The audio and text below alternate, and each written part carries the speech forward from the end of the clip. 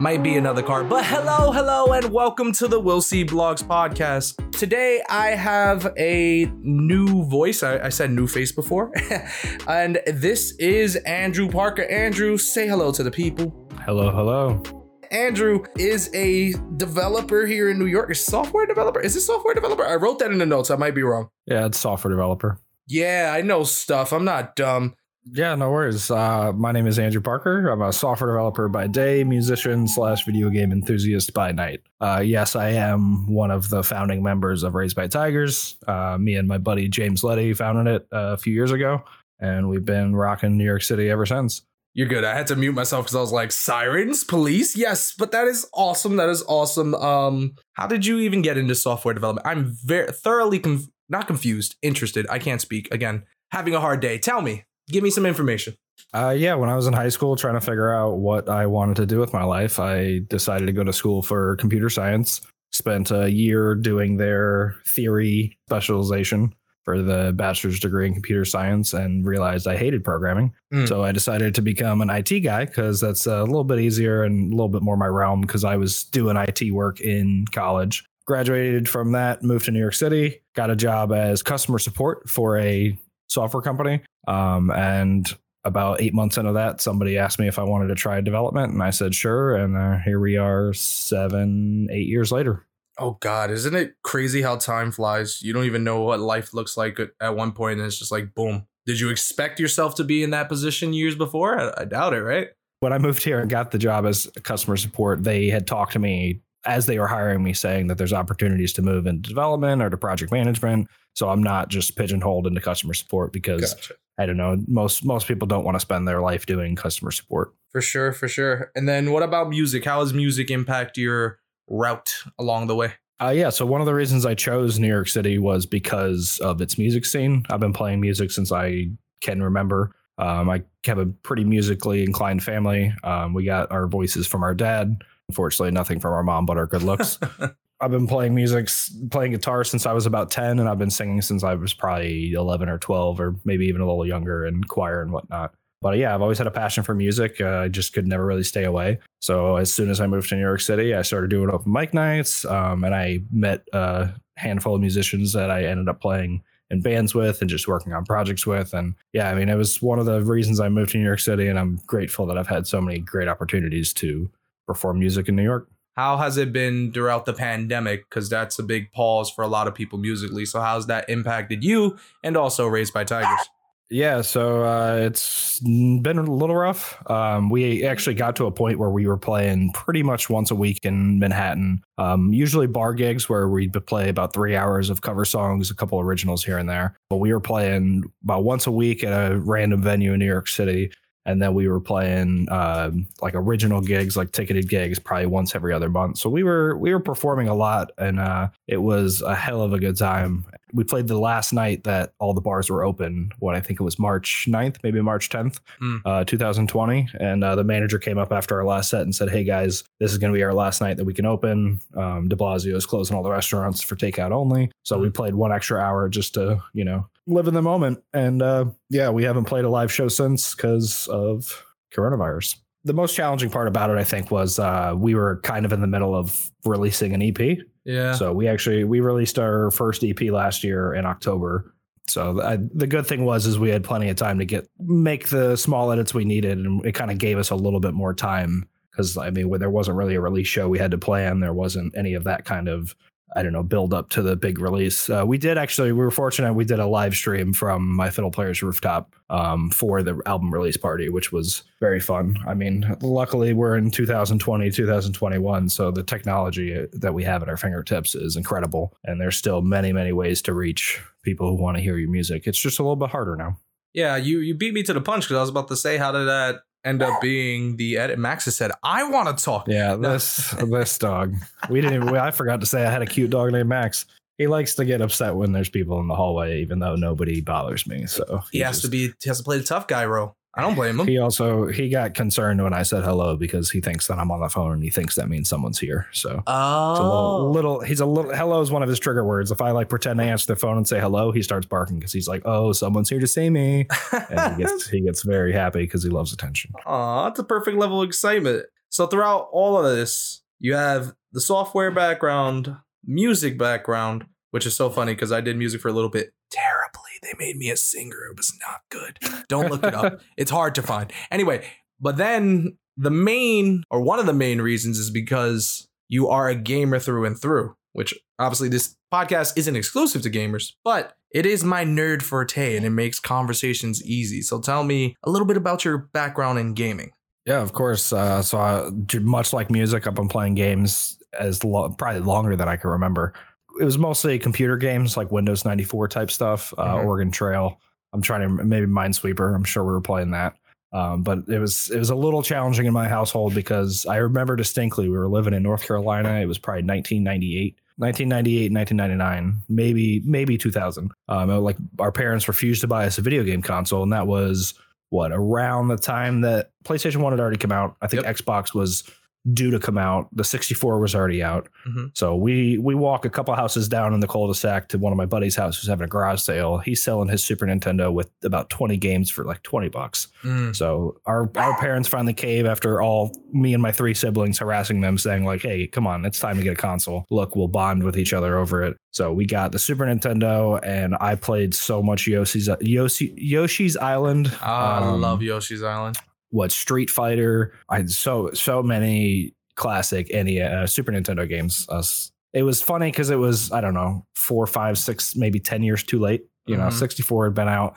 But luckily all my other friends had a little bit more liberal parents, and all of them had N64s, and a couple of them had a PlayStation and an Xbox eventually when that came out. So luckily I was surrounded by good friends who let me play on their toys. And so, that's kind of how it all started. And then after that, we moved to Korea, and you know how much Koreans love their video games. So I have many, many, many memories of just hours spent at the PC bongs over there. It's about 1,000 won, which is about $1 for an hour of computer access. And it's just like a big computer center. And there's just 50 kids in there all playing StarCraft, Diablo, all that fun. That was Diablo 2, StarCraft 1.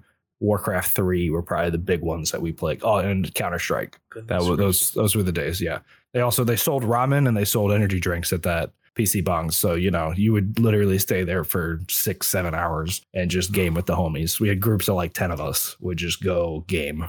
That's amazing. I didn't even know you were in Korea, and I'm highly jealous because all of this just sounds like gamer paradise for me. Oh, it was incredible. And we had great internet. I think we had AOL when we were in North Carolina, and then we moved to Korea, and it was just regular, normal. It's like cracked out AOL. Right.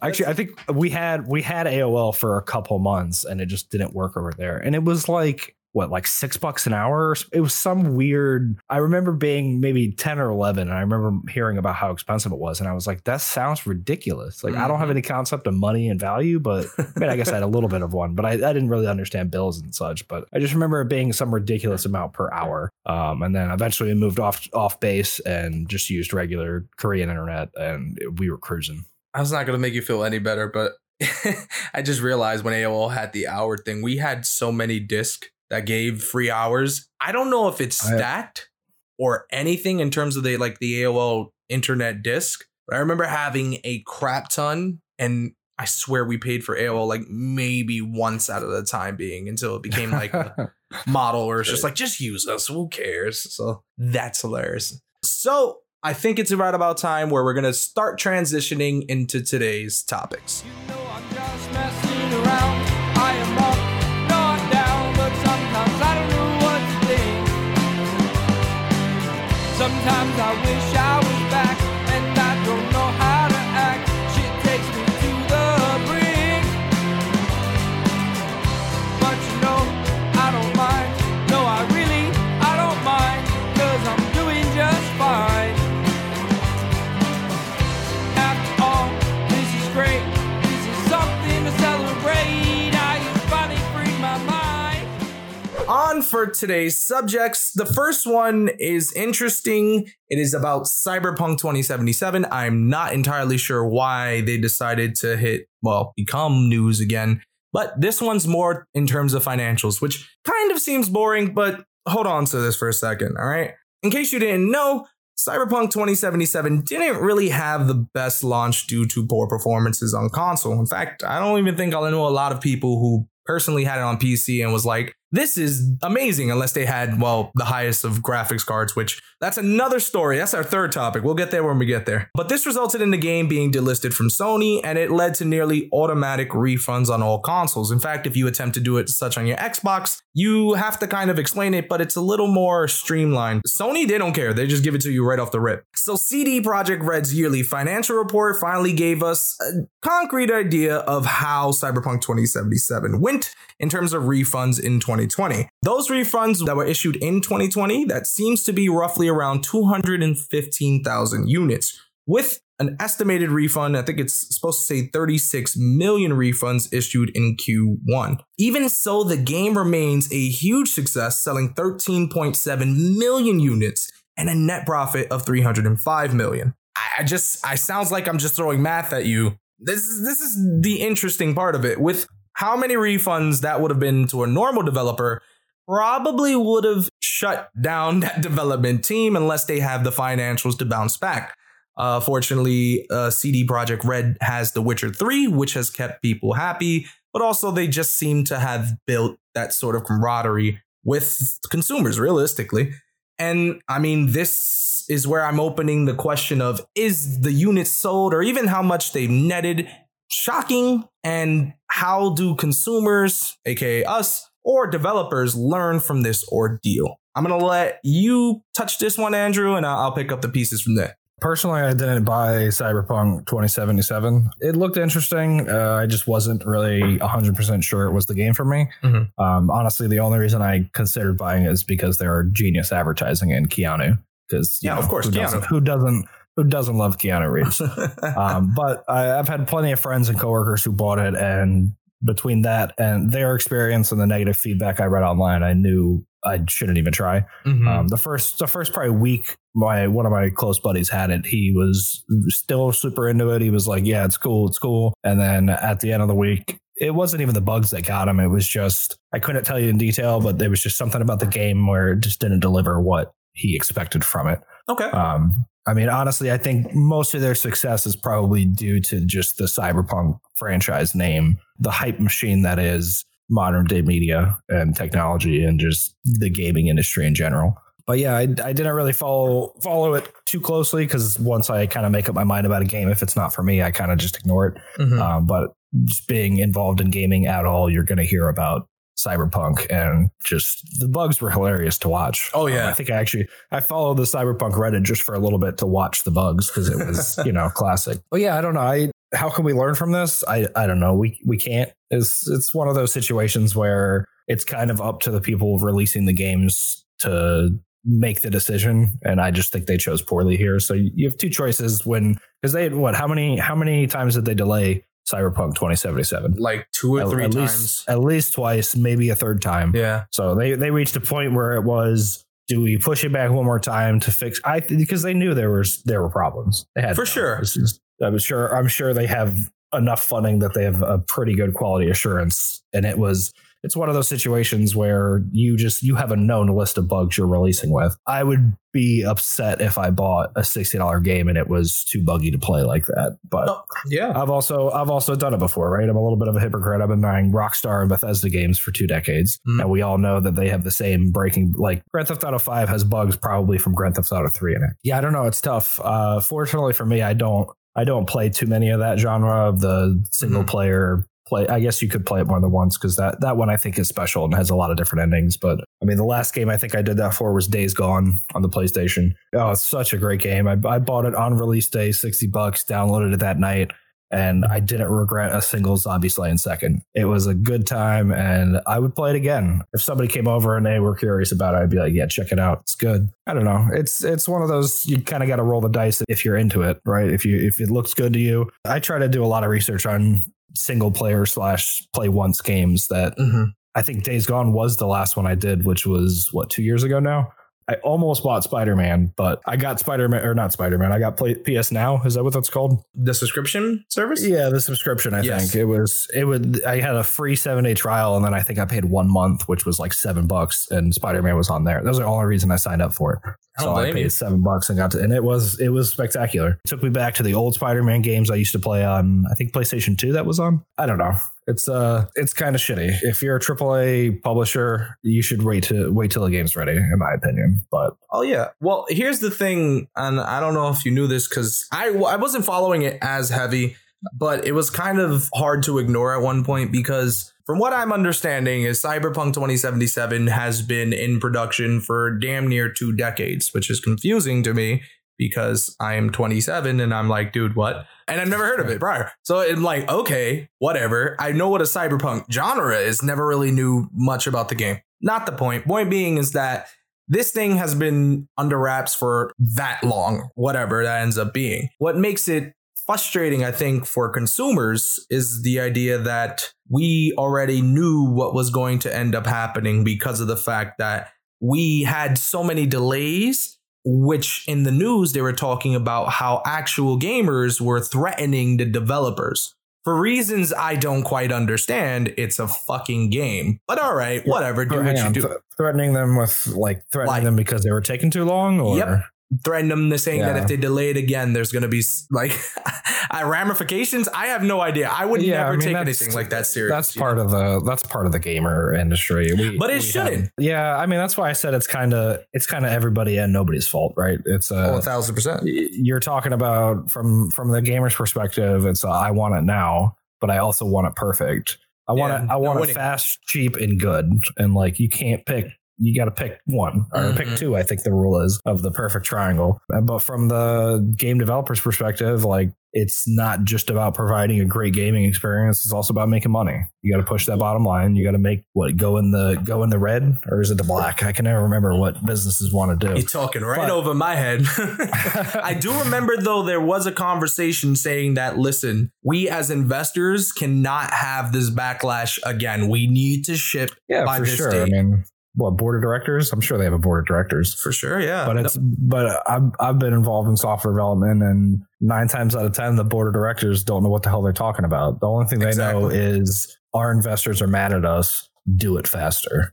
And it's just, unfortunately, software is one of the few things where you can't just throw people at it. And web development is very different from gaming development, but software. You know, you have all the same phases. There's a lot of quality assurance. There's a lot of feedback. There's a lot of like, okay, I fixed this. 2 days later, somebody pushes something. Oh no, I need to fix this again. There's just the more hands you have in the pot, the messier it gets. Spaghetti code is an actual industry term, and I have seen many spaghetti code bases. This sounds new to me. I'm like, spaghetti code, interesting. Yeah, pretty much the longer a code base is alive, the more spaghetti it's going to be, because you have so many different people that end up touching it, and you have people coming and going on the project, and it's everybody kind of thinks a little bit differently. And that's one of the beautiful things about software development is you have a problem and 3 different guys have 3 different solutions, and they're all right.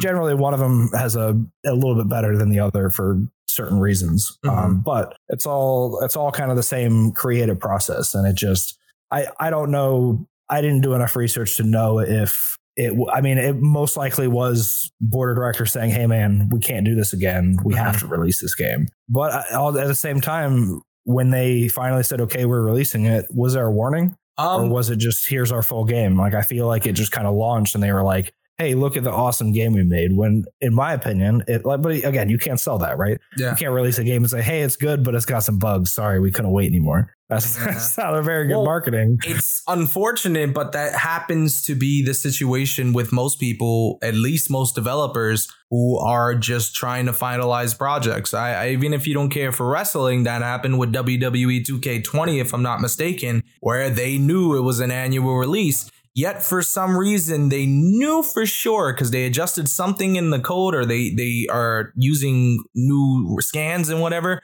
They knew for a fact that was not ready to ship in October. Yet for some reason, it did. Money. I'm going to put that assumption there. And there it was, the shit show of an actual product, which ended up saying, okay, well, WWE 2K series needs to take a halt, all due to the fact that it was pushed and everybody hated it. Granted, was nowhere near as a hype as a single player experience like Cyberpunk 2077. Right.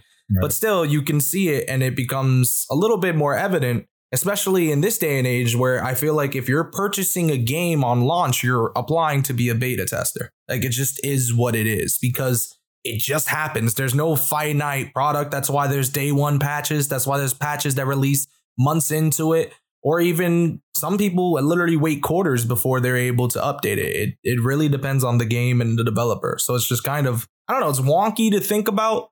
And the way that I start to think of the actual financials, like, again, if this was something that had happened to like a smaller independent studio, I mean, numbers wouldn't reach anything like that.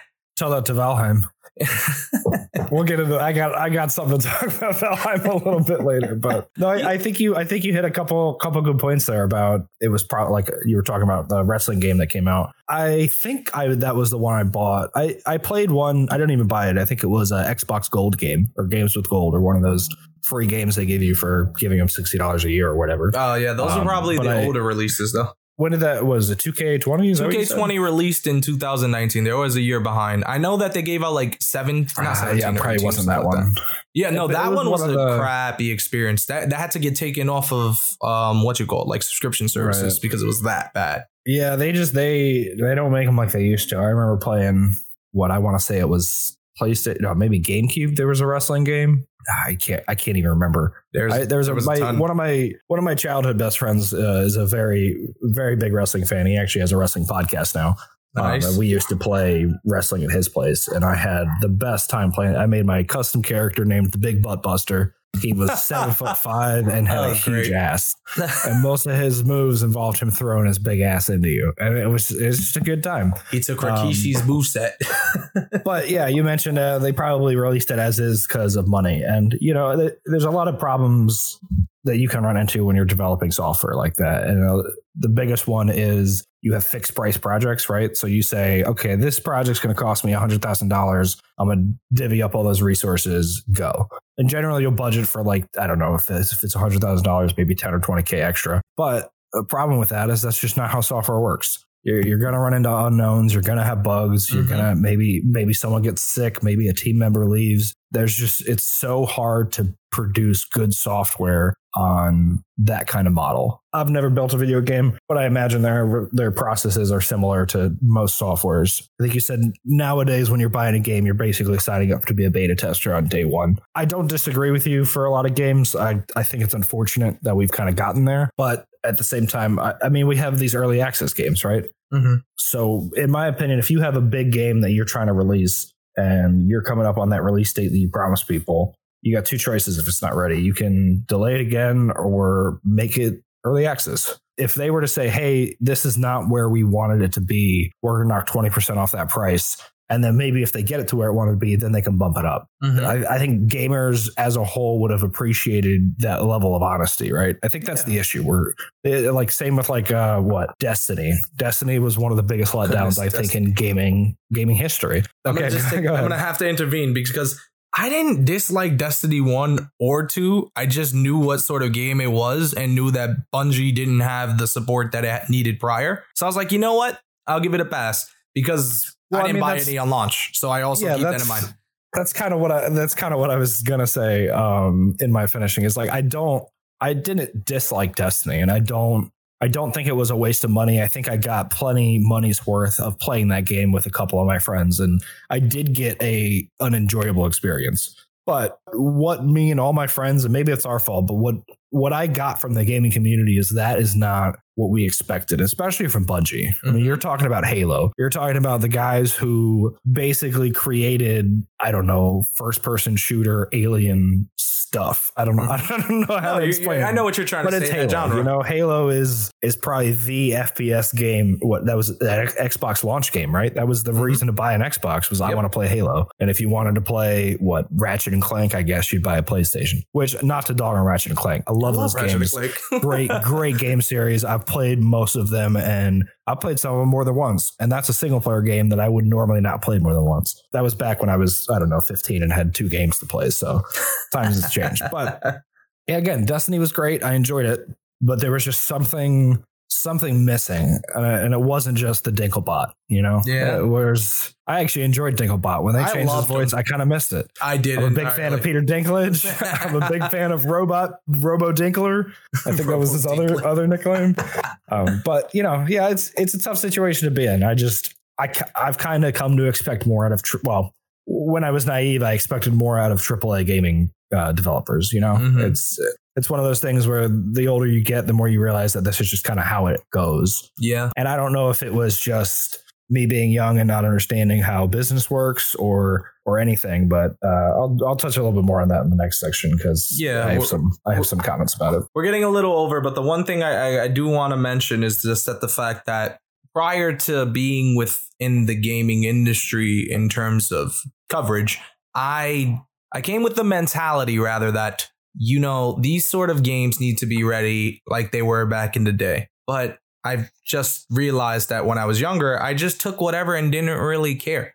So as I started to actually develop or start to actually see and talk to development teams on how their process looks, and whether it be a 3-person team or even when it's a big AAA title, it's a weird line that I'm on, but I try to be a little bit more understanding to those, especially when I'm reviewing something 2 to 3 weeks before it releases. And I try to be understanding in that regard, but also I keep it 100 when it comes down to the consumers. If the consumer thinks this is something that's up their alley, should they invest or not? Should they wait for a sale?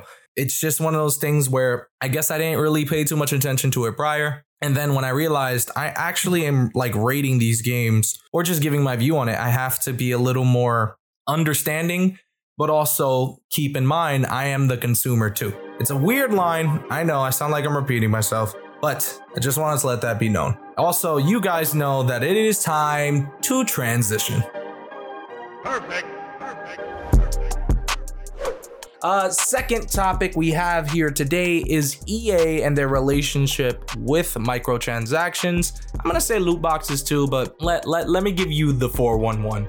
So EA, we know that they offer single player experiences, right? But majority of their releases offer some sort of microtransactions. I mean, most games do in 2021, but EA is extremely guilty, and I'll get to my reasons why. So a 54, I hope that's boo to EA and not me. No, it's a boo to microtransactions loot boxes. There was a 54-page document leaked by an insider to the Canadian Broadcast Corporation suggesting that FIFA's publisher, EA, actively pushes players to spend money on microtransactions. I don't even want to go further, but yes, I do agree. If you've ever played sort of these EA sports games, that is what they want. It's like working at not a lottery. It's like going to Vegas. It's that sort of excitement. The document, which the leaker from the EA Vancouver provided, appears to be a presentation that frankly discusses the importance of FIFA's microtransactions fueled mode, which is FUT, aka FIFA Ultimate Team. EA disputes that it's pushing people to spend money, calling this a sensationalized story. I'm pretty sure they had to say that because they've dealt with this for years, but there's probably some truth to it. So a rep from EA said, and I quote, "All EA games can be played without spending money on in-game items, and the majority of players do not have to spend." And then there's more, but we'll end that quote there. Now keep in mind, as I did research and pulled out some numbers, EA made nearly $1 billion from microtransactions in Q3 of 2020, which is a 27% increase from what they did in Q3 of 2019. Fucking EA. Okay. I was going to ask you what your initial thoughts, but allow me to spew this before I get off of my thought process. EA, if you've played any of their games, which is predominantly sports games, or even, let's not forget Battlefront, primarily wants people to continuously spend money. And if you think that you don't have to, yes, you don't. But the things that you see within the store that make life 10 times easier, I look at this model similar to mobile games. It's very, very easy to play the game without it, but it's also very, very easy to spend money and just continue on with your goals. EA, if you've ever played Madden, which offers a similar mode to Their FUT mode, FUT, has a lot of things where you basically can purchase these additional cards to get players to add to your lineup. It is ridiculous, and honestly, it is very tempting. Every time I played a sports game, you see that sort of push to go towards it. I don't side with EA in this conversation, obviously, because of the fact that if you played these things, you know exactly what I'm talking about. You don't need any sort of report to tell you that EA really wants you to spend money, so that way they can continuously do the exact same thing, release an annual game, new reskin, and then boom, they got you. I don't know how Andrew feels about this. It sounds like he doesn't really like it. I'm hoping you weren't one of those people that spend your money on microtransactions. Maybe not. Educate me. To be frank, I'm sure you and many people out there agree with me. Microtransactions can suck a big bag of dicks. You know, I get it. I get the money making appeal. I'm sure they're making.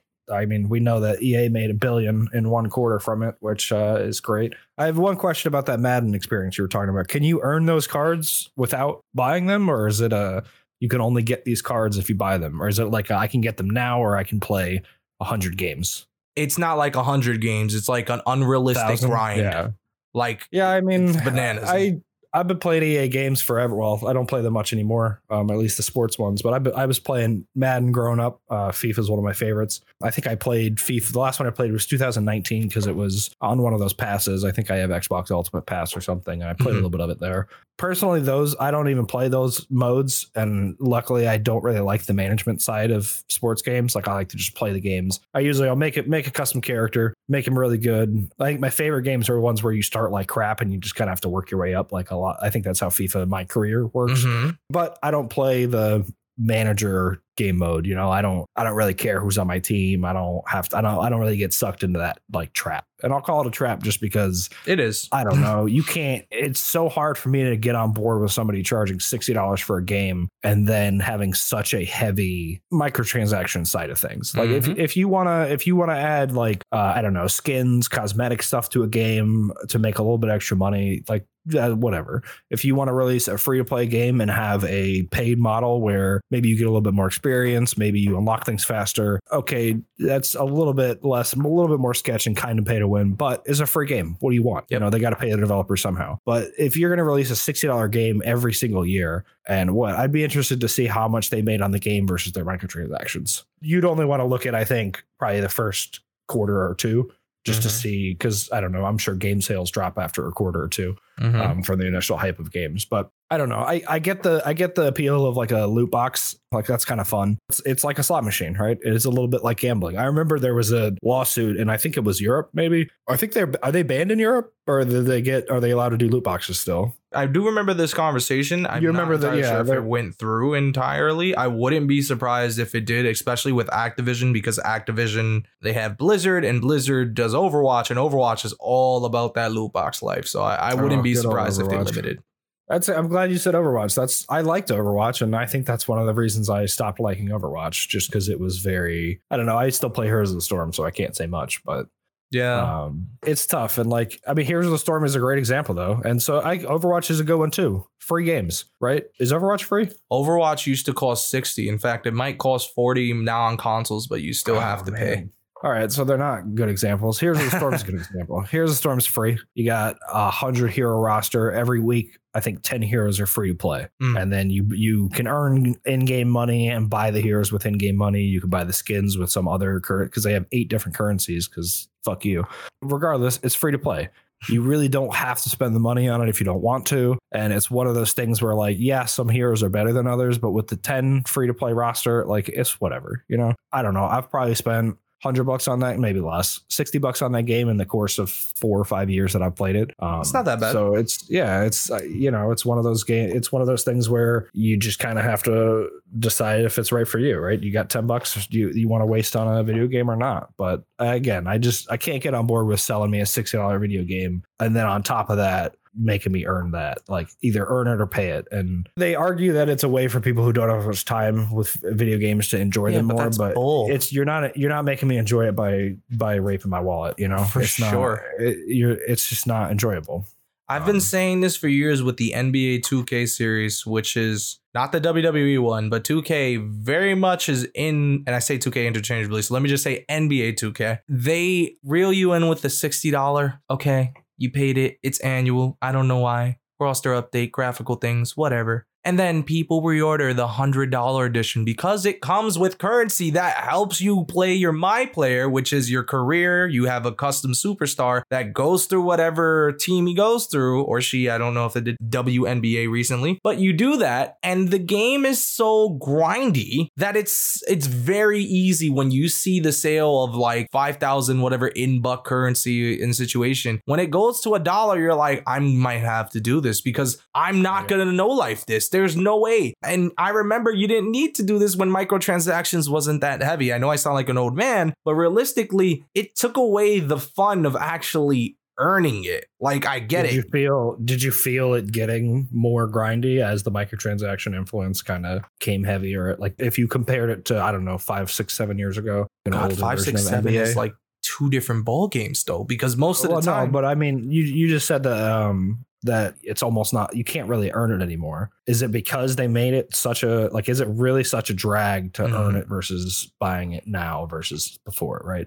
I would have to agree with that because it used to be back in the day where if you played, let's just compare an NBA like 2K10 as to what you do now, which 11-year difference, cool, whatever. But you would suck for a little bit and then learn, okay, maybe I need to get inside the paint. Maybe I need to change this and be a little more careful with my game. Don't feel like I'm an all-star. And eventually you would get compensated properly for that, making it where now when you go to the gym and do some practicing, it's fine. The shots that you were attempting to take, you're getting better at. As to when you play the new one, it's like you have to suck for like half a season, or if not the whole season, and take very, very minimal risk because of the fact that it's your score is just going to dictate whether or not you can make such shot. So it's so stupid because the fun in it was actually you gaining in that sort of journey, where now the journey is so extended that it's just like, dog, I only have how many hours that I actually want to play this. I'm going to play this game for an hour and get tired and switch. Do I want to really play the game where every time I'm shooting the ball, I'm missing? Even if I take calculated shots, even if I'm shooting in the green, do I want to do this? It's stupid. And I know people might say, oh, Will, that's probably because you suck. Haha. I get it. I'm not good at sports games,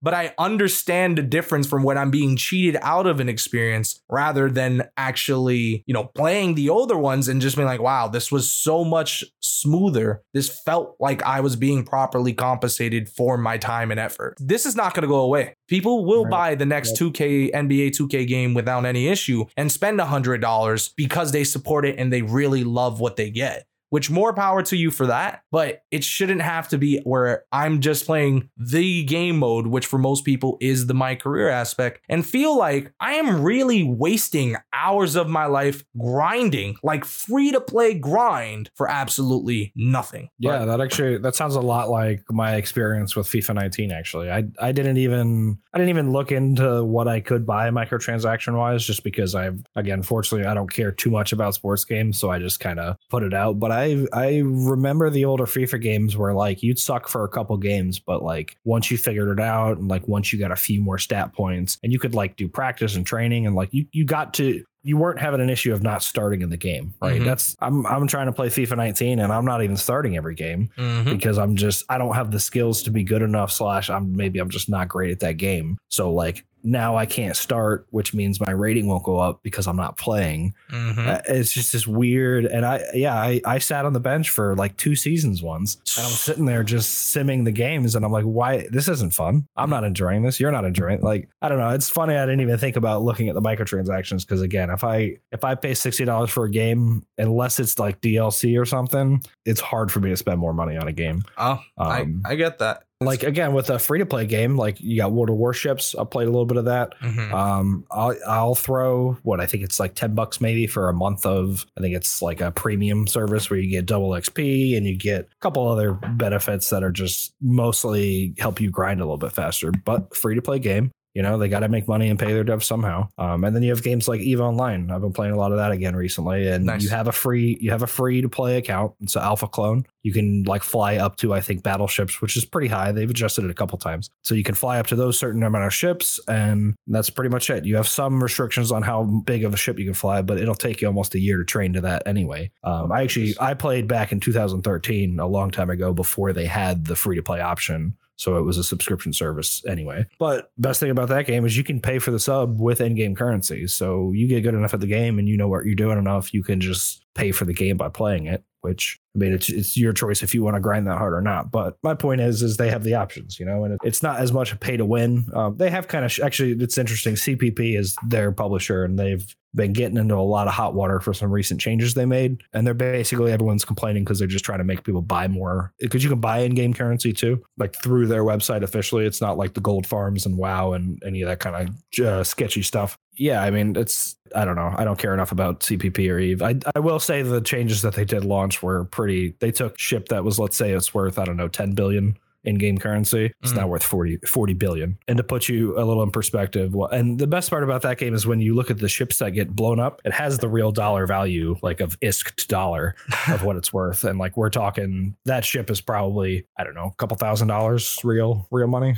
Jeez. I don't know. I went off on a little tangent on EVE, but yeah, I long story short, microtransactions are awful. And I think that they're kind of ruining why I loved games so much in the first place. Well but said. That being, I mean, it's really EA. EA is the biggest proprietor of it. I think they came up with it, right? They were the ones who were like, let's do this. I wouldn't be surprised. Let's do microtransactions. I mean, fortunate for me, I don't play many of the sporting games anymore. I'll play a match or two a year, but well, hopefully these things die down. The way I look at it is, I mean, it's probably not going to realistically, but hopefully some sort of laws end up being implemented. I don't know, me being enthusiastic in that regard just because of the fact that I'm seeing some things happening overseas that are moving in that direction. But hey, this is the one thing I'm hoping that ends up happening sooner rather than later, because of the fact that games, I get it, you're gonna need to make your money and continue to pay especially if you're making a game like live as a service, but nobody wants to go through the process. If someone bought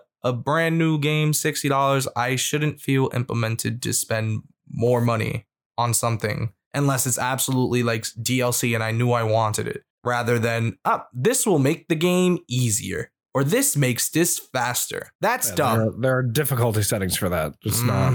Imagine making people pay so the game's easier. Couldn't be me. Sorry, I'm obnoxious. And you know what else is obnoxious? Andrew, you know what's obnoxious? Tell me what's obnoxious. What, graphic card prices? Oh, we're going to get there. This transition. Andrew, what GPU you have right now? Oh, I wrote this down so I didn't forget. The GTX 1070. Okay, it's not the newest card, but it's not that old. Love that. People sleep on older cards. It's 8 gigabytes of RAM or memory.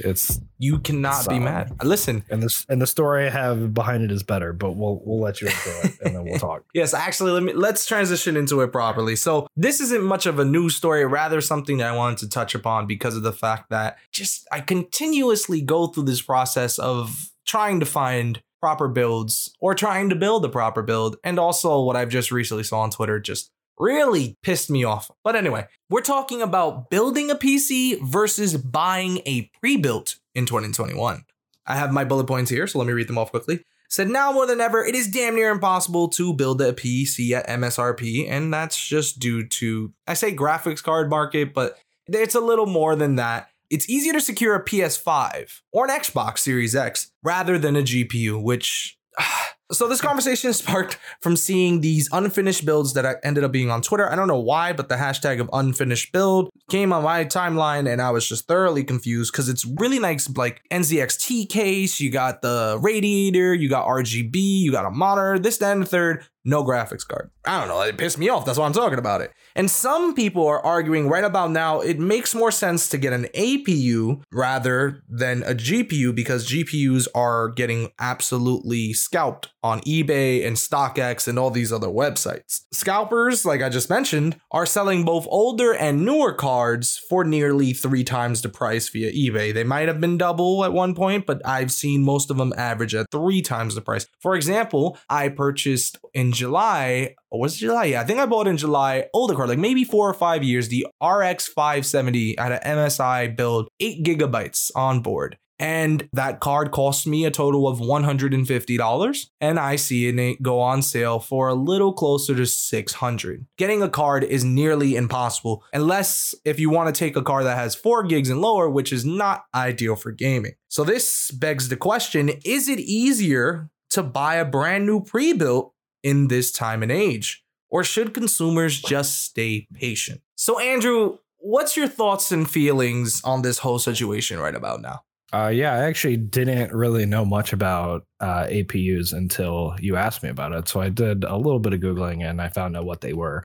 It doesn't seem to be worth it to me for gaming, just from the very light research I did. And obviously it's not going to hold up against the CPU GPU combo. But like I guess it depends on what you are trying to play. Right. Mm-hmm. I mean, when it comes to buying and building, you really just have what's the most resource intensive game are you playing now? Can you kind of assume you're going to be playing in the next 3, 4, 5 years? Because when you're buying a gaming computer, you're going to spend money on it and you want it to last for at least 5 years, hopefully without touching it too much. But yeah, so about 10, probably 12 years ago, I had to ask myself that same question of building versus buying a PC. And if I were doing it today, I'd probably do what I did last time, which is buy a pre-built and upgrade it a little bit. There you go. I think I bought a pre-built and then just bought a graphics card on the side of it and then just plugged it in. You know, but that was also back when GPUs weren't ridiculous. I mean, you can thank cryptocurrency for that. Mm-hmm. Don't even get me started. But yeah, so I bought a PC from either Tiger Direct or Newegg, I think is the other one. Mm-hmm. I don't know. I use Amazon now because I'm part of the machine. I bought a pre-built from there. I think it was Cyberpower PC or one of those pre-built computer companies. And it did what it needed to do. The only downside I think I've seen to those there's 2 of them. They usually skimp out on some of the, I don't know, kind of secondary hardware, like your hard drives, like your power supply units, and power supply units really shouldn't be secondary hardware. Yep. So the experience that I had was I bought a computer. I think it was about $600. Got a good deal on it. Did a bunch of research. I think I added maybe a little bit of RAM or something like that. Eventually, I started having some power supply issues. I ended up buying a better power supply than I needed because I knew I'd make some more upgrades. So I increased the RAM. I think the biggest performance increase, I'll say, was a hard drive to a solid state. If you're gaming on a hard drive and you play like strategy games, you're missing out, because I play a game called Total War Warhammer, which is a very heavy game. It's probably the most resource intensive game I have, especially on my CPU and my hard drive. And we're talking about minutes. It saves me minutes of load time. But yeah, so I just kind of bought a pre-built, upgraded it. And eventually a couple years ago, I was finally ready to like upgrade the core, which like motherboard, CPU, all that fun stuff. I've upgraded the graphics card a couple times. I think I bought one before I moved to New York, and then I was moving my computer and dropped it maybe like an inch, and then my graphics card decided to stop working. But yeah, interesting story about my current graphics card. So I bought that in 2017, $440 for a GTX, 1070. And I bought it because my buddy was starting a Bitcoin mining rig. And he was like, yeah, man, buy one of those, throw it in here, and you can keep whatever you mine. So bought it for $440. About 6 months later, he gave me about $800 worth of Bitcoin, cashed out $500. So I have a free graphics card. So that's my fun. My graphics card paid for itself. So then a couple years, I think 2 or 3 years ago, he turned off his rig, hands me back my graphics card, and now it's just, chugging. I have an argument with my buddy often about, oh, you only have a 1070. It's an 8 gigabyte RAM or memory graphics card. Yeah. This thing handles any. I can play 3 games at the same. Obviously, I can't focus on 3 games at the same time, but I can load 3 games at the same time and just have it sitting there, and it runs. As long as you got something, I don't know. It's interesting. You said 4 and below is bad for gaming. I think 4 is okay. I think you can still get away with 4 and play most games on decent graphics. Oh, yes. I mean, in terms of modern game, like if you're playing an intensive game, like if you even, I hate to say it, we're playing Cyberpunk. Just kidding. No, it's funny now because actually Fortnite has something else where if you have a really dumb machine, like really, really simplistic, and you don't have all the bells and whistles they did a graphics mode. I don't know how that works. Never tried it. But Nice. no, if you're playing any sort of modern game, if you're playing Warzone, you wouldn't want to play Warzone on a graphics card that only has 4 gigabytes. You can. It's just not or a ideal. regular hard drive for that matter. Because, Oh hell no, no. You'll have the downloading space. 80 gigabytes every month. Yeah. Well, No, I mean that's a good point. I don't really. I'm jaded, right? I've had an 8 gigabyte graphics card for 4 years, so I Mhm. can't. Maybe 4 is too low. Even on like if you played on lowest settings on Modern Warfare, it'd still be a problem with 4. You think? I'm pretty sure it'd be fine. You just wouldn't want like your view details to be as Yeah. blurry. You know what I mean? Because the sniper, Yeah. you've played Warzone. You know you need some sort of scope when you're playing those big open maps. Oh, for sure. So In terms of buying, building, all that fun stuff, you got to look at what do you need. And after thinking about Warzone, I don't know why I forgot. I'm thinking of like, you remember Crisis? You Yeah. remember those days? yeah. Like those were the benchmarks we were setting. I mean, Modern Warfare looks great. I actually bought Black Ops on my Xbox instead of PC just so I could play local co-op. That's fair. Yeah. I didn't want to do it. I'm a PC guy now. I have a buddy of mine. We get together every now and then, and we have Friday night zombies, and we've been playing Call of Duty World War II because it was like I think $8 a few months ago, and I picked it up. Pretty good. And like it's great, but we've done this probably 10 times now, and it's one map, or I guess 2 maps that just aren't that exciting. It's 2021. You got to step your zombie game up. That's why Black Ops holds the kings for zombie games, because, I mean, I don't know. I've never got heavily into zombies, but from what I've been told, something's just either classic or nostalgic. It's a good time. Zombies is fun. Another thing you have to consider when you're talking about buying versus building is, do you know how to buy it or build a PC? I remember I was in high school and I was buying my computer because I wanted a gaming one. And I think I was building a computer for my twin sister. Nice. And I had really not much experience. Like I could open up a computer and like plug something in, or I could kind of debug generic hardware, simple things, but I didn't know what I was doing. Yeah. But I was young. I was probably 17, 18. And I was like, yeah, I know how computers work. Did no research, bought all the parts. I think the heat sink was too big for the mount. There were a couple of things, and like I didn't even buy thermal paste. Oh, so I mean, yeah, exactly. So I mean, you really have to like, do you have the skills, knowledge, or patience you need to? And I mean, among that, you have to find the right parts that fit together.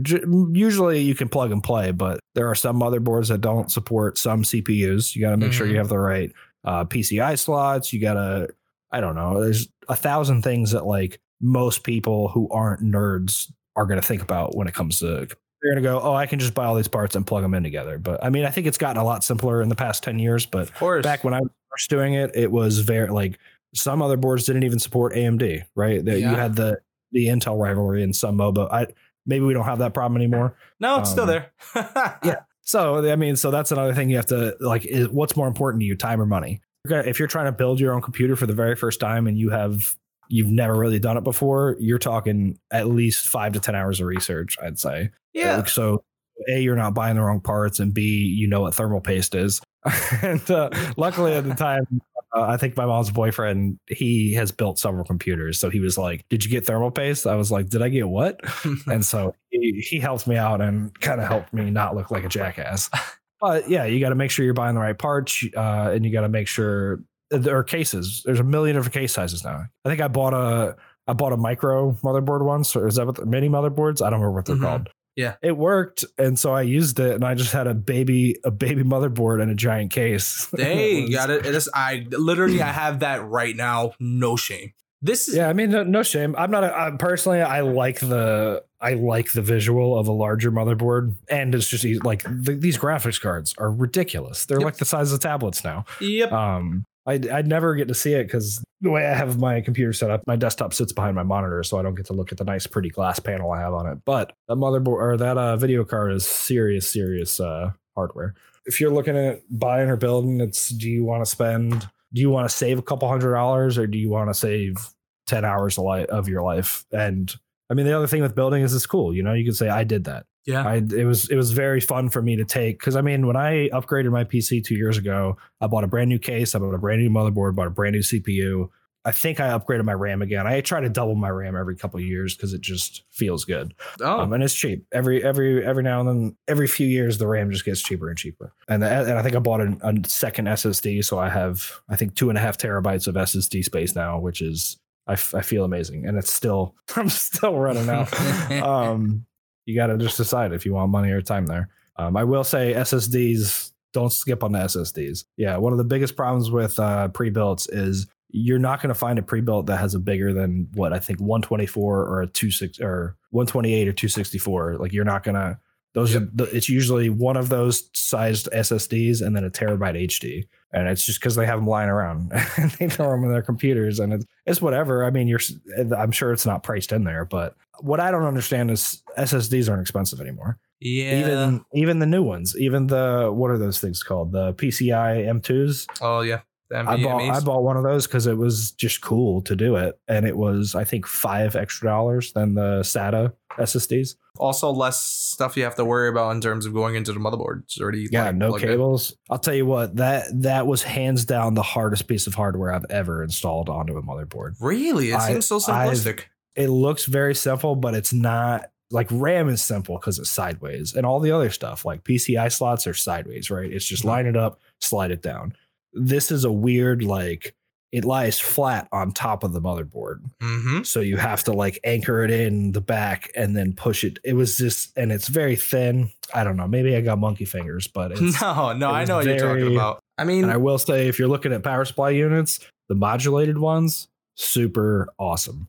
Mm-hmm. One of the biggest, I don't know if you've seen those, but the biggest problems with old school like PSUs is just I'll use spaghetti again if you want. This is spaghetti of power cords you get inside your computer, and like you had to have some real cable management skills back in the day to have a nice clean PC.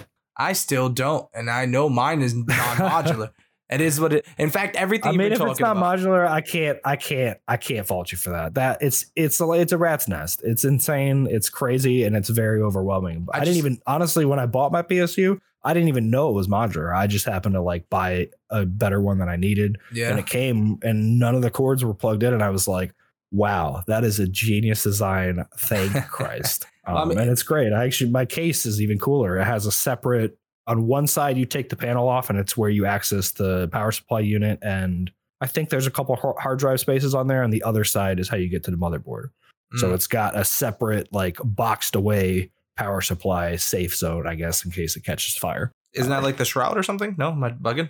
The shroud. I don't know what that is. My input is this. In today's market, it is nearly impossible to build a computer based off what the GPU market looks like, but also possibly the CPU and how these things are continuously becoming. The demand is more than the supply at the moment. And I don't really necessarily know the ins and outs of the business, but how they're producing it, I know it's not seeming to match up with what we're looking for, which it's very hard because I built my computer 2 years ago.